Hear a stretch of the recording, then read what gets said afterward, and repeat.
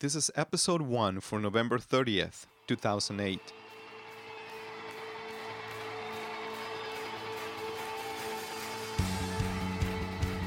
Hello and welcome to New Way Church Weekly Podcast, where you will get biblical principles, insights, and skills that will charge your spiritual life and inspire you to live more successfully.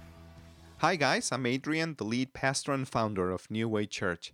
We decided to start podcasting because as a new church, most people don't know who we are and what we are all about. So through these podcasts, we want to give you a taste of who we are and share with you a more positive outlook of life and how God can make a difference. So every week, you will get information, ideas, practical Bible principles that will hopefully inspire you and motivate you to live a successful life by aligning yourself back to the things of God. The kind of life that you live right now is determined by the decisions that you make, the things that you say, and the stuff that you do. Our thoughts, words, and actions influence the results that we get every single day. And in today's world, everybody wants to take control of your life. But if you take control back and you allow God to guide you, then you will receive the results that you're looking for. Last week, I found the coolest thing in the book of Jeremiah, chapter 29, where God says, and I quote, "For I know the plans that I have for you, plans to prosper you and not to harm you, plans to give you hope and a future." So my thought with this was, if I take every single thing about my life, my relationships, my job, my finances, all my stuff, and I align them to God's plan, then I will experience the prosperity that He has promised me. He has a future for you, to prosper you and not to harm you. Here's another thought based on this. Most people want to experience success, but bad stuff gets on the way.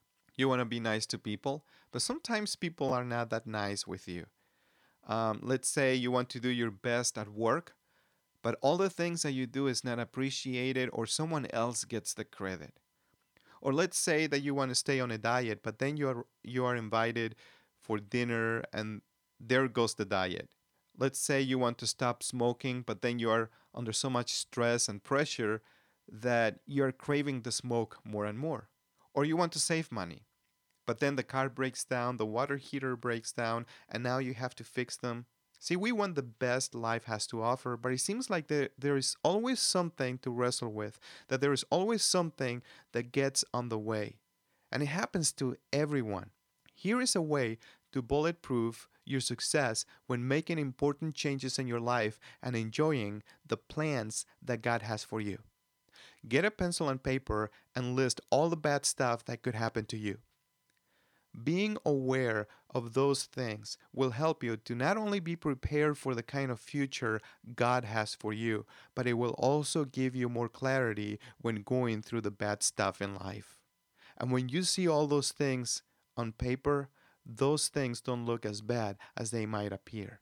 So remember, what you do for you today can truly change your life tomorrow if you do the right things right now. If you have a chance, visit our Sunday morning service at 11 a.m. at the Comfort Inn in Birch Run. You will have a great time. The services take around 45 minutes, and our purpose is to give you an opportunity to realign your life back to God. Thanks for listening. Have a great week, and I will see you in our next podcast.